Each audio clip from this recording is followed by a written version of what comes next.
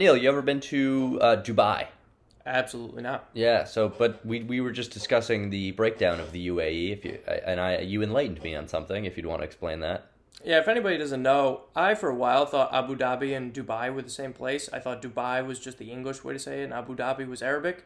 Turns out they're different places. They're different cities. Abu Dhabi's got a lot more money at this point. Abu Dhabi's actually doing well. Yeah, so just a fun fact for you all. And that is your geopolitical lesson for the day. We're here watching the World Cup this morning, so obviously lots to talk about geopolitically with that. Was hoping for a break from the sports washing world for a minute, but the Qatarian said F you. Hey, F1 and the Emirates this week too? F1 was in Abu Dhabi as well. That's not sports washing, though. I mean... The UAE is chill. Okay, we can take this offline. We can take this offline. They own Man City, the UAE. It's Abu Dhabi people own Man City. I don't think there's an issue with Abu Dhabi, though. All right, so we actually took a quick break to Google the situation, and it does seem, in fact, that we're pretty cool with the UAE, so just happy to inform you of that as well. We're actually here to talk about Rory McIlroy. Rory McIlroy won another tour this morning. He won the DP World Tour, and I think it's kind of BS, honestly, that he won that tour. I'm obviously one of the biggest Rory stans in the world at this point. But he only played, I believe it was 10 events on the tour this year. To put it in comparison, the French-New Zealander Ryan Fox played 14 more events, and he finished in second, he finished 585 points behind Rory. Not that those numbers mean anything. I have no idea how close that is comparatively. But it does feel unfair to me, and it always has, that Rory can come in, play in 4 majors. That's Chloe. Come in, win 4 majors, or play in 4 majors, and win a tour that he doesn't regularly play on. I've never been a fan of that. So for the uninformed listener and your uninformed co-host, how was Rory able to win this tournament by playing so many less events? How did he have the points to do so? Well, Is because it based on average finish? they overhype the majors so much, because the majors are joint ventures between the PGA Tour and the DP World Tour, so that obviously, Rory had a great year in the majors. That's inarguable. But he racks up the points there. Not that he played poorly in his regular DP World Tour starts. He actually played quite well. BMW PGA, T2, 4th in Italy, T4 at the Dunhill. He did play very well when he had the few starts that he did have. A 3rd in Dubai at the start of the year. But where he picked up the points were the majors, and then a few joint other ventures with the Tour and the DP. And I think it's unfair to a guy like Ryan Fox, who has to grind his way through some random stuff in the Czech Republic and Austria. Not that I wouldn't want to be in those places at all times. It just feels like BS to me, Neil. I got some words for Ryan Fox. Play better in the majors. I don't know what you want me to say. Ryan Fox, step it up. Now that's a fair counterpoint. Look, that's a fair counterpoint. However, Ryan Fox is not. I'm trying to. That's a good. You know what? You got me there a little bit. He's got to step up. You got me there a little bit. He's playing in more events. He's got the backup, and then just I don't know. But Ryan Fox isn't. Baseline, he doesn't also have the PG. This is his tour. It does feel unfair to me that Rory can just swoop in, get some points. Yeah, he's a ringer. That feels unfair to me. Yes, maybe Ryan Fox should play better in the majors. I don't know what Ryan Fox's major finishes were this year. We're going to quickly check that. Okay. Nobody likes a ringer, but I don't think anybody's going to say it's unfair, though. I truly think it's unfair. Okay. Ryan Fox in the majors this year, the OWGR site, not very quick to load. He finished 20. He missed the cut at the Open, so that's a bad look. Can't be missing cuts. He missed the cut at the U.S. Open. That's a bad look. 54th at the PGA, and I do not believe he was invited to the Masters. But I think that's BS. I think that's BS that Rory can rack up points from 4 events that are not solely DP World Tour events, and Ryan Fox, only has a set number of opportunities on the DP World Tour. He played damn well on the DP World Tour. Rory had no wins on the DP World Tour. Head-to-head at the Alfred Dunhill, Ryan Fox won, beat Rory. Okay. That's the only example that I can quickly find. But I do think... there you go. That's the Ras Al Khaimah Classic. Won that. That's whatever that is. I think it's very unfair of Rory. And I think maybe they should split it up a little better. Maybe they, have highest guy who only plays Euro Tour events, or that's like their tour. I don't know. I It's mean, a I know separate I thing. know they have a minimum number of events you have to play in to be eligible, and obviously Rory hit that because he wouldn't have won otherwise. It feels icky. It feels icky to me. All right, I'll give you a icky. I'll certainly give you that. Speaking of icky, Greg Norman, Rory did tell Greg Norman to F off this week, and we loved that. So nothing else to add there. Just had to flag it because it was simply awesome. Yeah, no notes there. Good stuff. That's just great stuff. After commercial, we are going to talk about some other people who are icky, and Cole Hammer, who is quite handsome, according to our sources on the ground.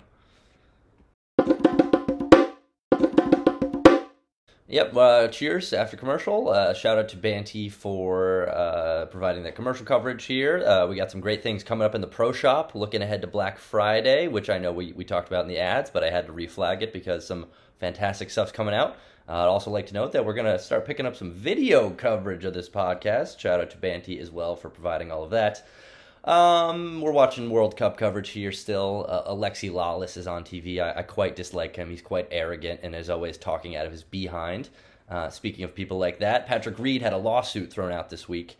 He tried to sue a few members of the Golf Channel for defamation, Brandel Chambly being a major name in that suit. And I am quite upset with the judge for that one because that would have been must-watch television. The transcripts coming out of that would have been simply fantastic. The sketches of Patrick. Oh, the sketches of Big Fat Pat on the stand would have been so good with the Mrs. J, PJ in the what do they call it? Not the audience.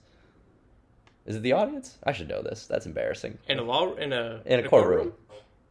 I don't know. That's really embarrassing. I'll have to ask somebody at home about that. They got us thinking who else we'd like to see take the stand against each other. And honestly, we didn't prepare ahead of time, so we're going to come off the cuff here. We knew we had a good bit in mind, but, didn't get beyond that, so you're welcome. But my first thought is obviously Greg and Rory. We talked about it. Yep. Pre-commercial. We do want to see them have to go head-to-head in the courtroom. We probably will see that at some point if the DOJ keeps up this antitrust lawsuit, or if more live players keep that going as well. I'd like to see Tiger and Phil get on the stand, not so much because I think that they hate each other. I know the love is not lost between them, but I do think just the insight they would provide and some of the stuff that would come out of Phil's mouth. I mean, you want to talk about a perjury waiting to happen. That's Phil Mickelson in a nutshell. He also probably will be put on the stand at some point in his life by the SEC, so that'll be cool too. That's true. Neil, who would you like to see on the stands? On a larger sense, I'd like to see Jay Monahan versus the Saudi Public Investment Fund. I think that'd be pretty. I don't know if we can extradite them. I don't know how we would get them on the stand. That'd be difficult to arrange, but I'd like to see it. I would like to see it. I personally, just for the love of the PGA Tour, would not like to see Jay Monahan on the stand. He's just quite a terrible public speaker, and he went to Trinity, so I know his reading and writing skills are probably pretty poor. That's a niche joke for all you folks out there. All you Connecticut people. All you Connecticut prep school folks. But yeah, no, Jay versus MBS would be interesting. I'd also like to see Keegan Bradley versus who's that Spanish dude? PGA Tour win normally? No, Keegan Bradley just won. I know tour, he just Neil. won. Damn you! I know he just won. Who's that Spanish guy who got in a fight with? Who always does the leg circle things and smokes the cigars? Damn it! Well, you all know who I'm talking about. We'll throw a picture up. You remember when he got? Oh, Miguel Angel Jimenez, like the older guy with the hair. Yeah, him. Keegan Bradley versus Miguel Angel Jimenez. They hate each other. I'd like to see that. And then for my last one here, I'd like to see Charles Barkley versus Tom Brady. A little match call out. Sure. I'd also like to watch the Tom Brady divorce proceedings, but that's a separate podcast. It's a whole other discussion. Yeah. So there we go. That's well done by us, I have to say. Speaking of well done, I'd like to shout out the crew we had on the grounds at the RSM this week. Thank you to unnamed person. No, I'll never name my sources ever, in case anyone else listens to this podcast. Of my other unnamed sources. Whoa, okay. That was weird. Anyway, they were discussing that Cole Hammer is pretty handsome. I have to agree. I think he's a pretty handsome individual. I also think he's like the PGA Tour's dream boy. Right now he sits T14 heading into Sunday. We're recording this before the final round of the RSM in lieu of holiday preparations. And like the fact that he is not dominating the social media feed by the PGA Tour, that's upsetting. He's legitimately the poster child for what PGA Tour U could be. Got his starts because of how well he played in college, automatic pipeline to the tour. If he were to win, he's set for life, literally just because of the system that the PGA Tour set up, trying to fight the live, the stealing. That's really all I got. But yeah, the PGA Tour is missing out here. And I know you guys are probably hiring. I have great ideas for marketing. I think I should be involved. Neil? Yeah, I don't have much to add there. I mean, Golf Magazine did good marketing yesterday, shouting out Lee Corso and Nick Faldo. Yeah, that was great. They deleted that post. They deleted that post? Yeah, I think they got hit with like a cease and desist from ESPN. I don't What? know. I remember I looked at my story. I put it on all the stories that I have access to, and then I looked this morning and it was deleted. And this is part of the problem we have with golf, you know? Yeah. Well, the golf.com isn't related to the I guess, PGA. well, golf didn't screw that up. But, like, I don't know. Just And my laptop golf, just golf froze. marketing still needs work. I don't know. Okay. Okay, my laptop's dead. But they really deleted it? My laptop.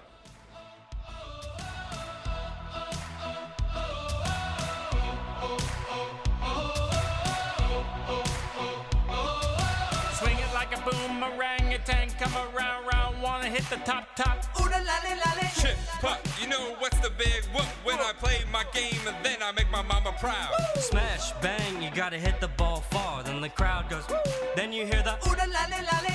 Treat, I want my birthdays all day long, let the bogeys go and say, hey. Ooh la lolly lolly, hey. You wanna play with the pros now? Hey. You gotta hit it in the hole now. Hey. You wanna reach that top, yeah? Hey.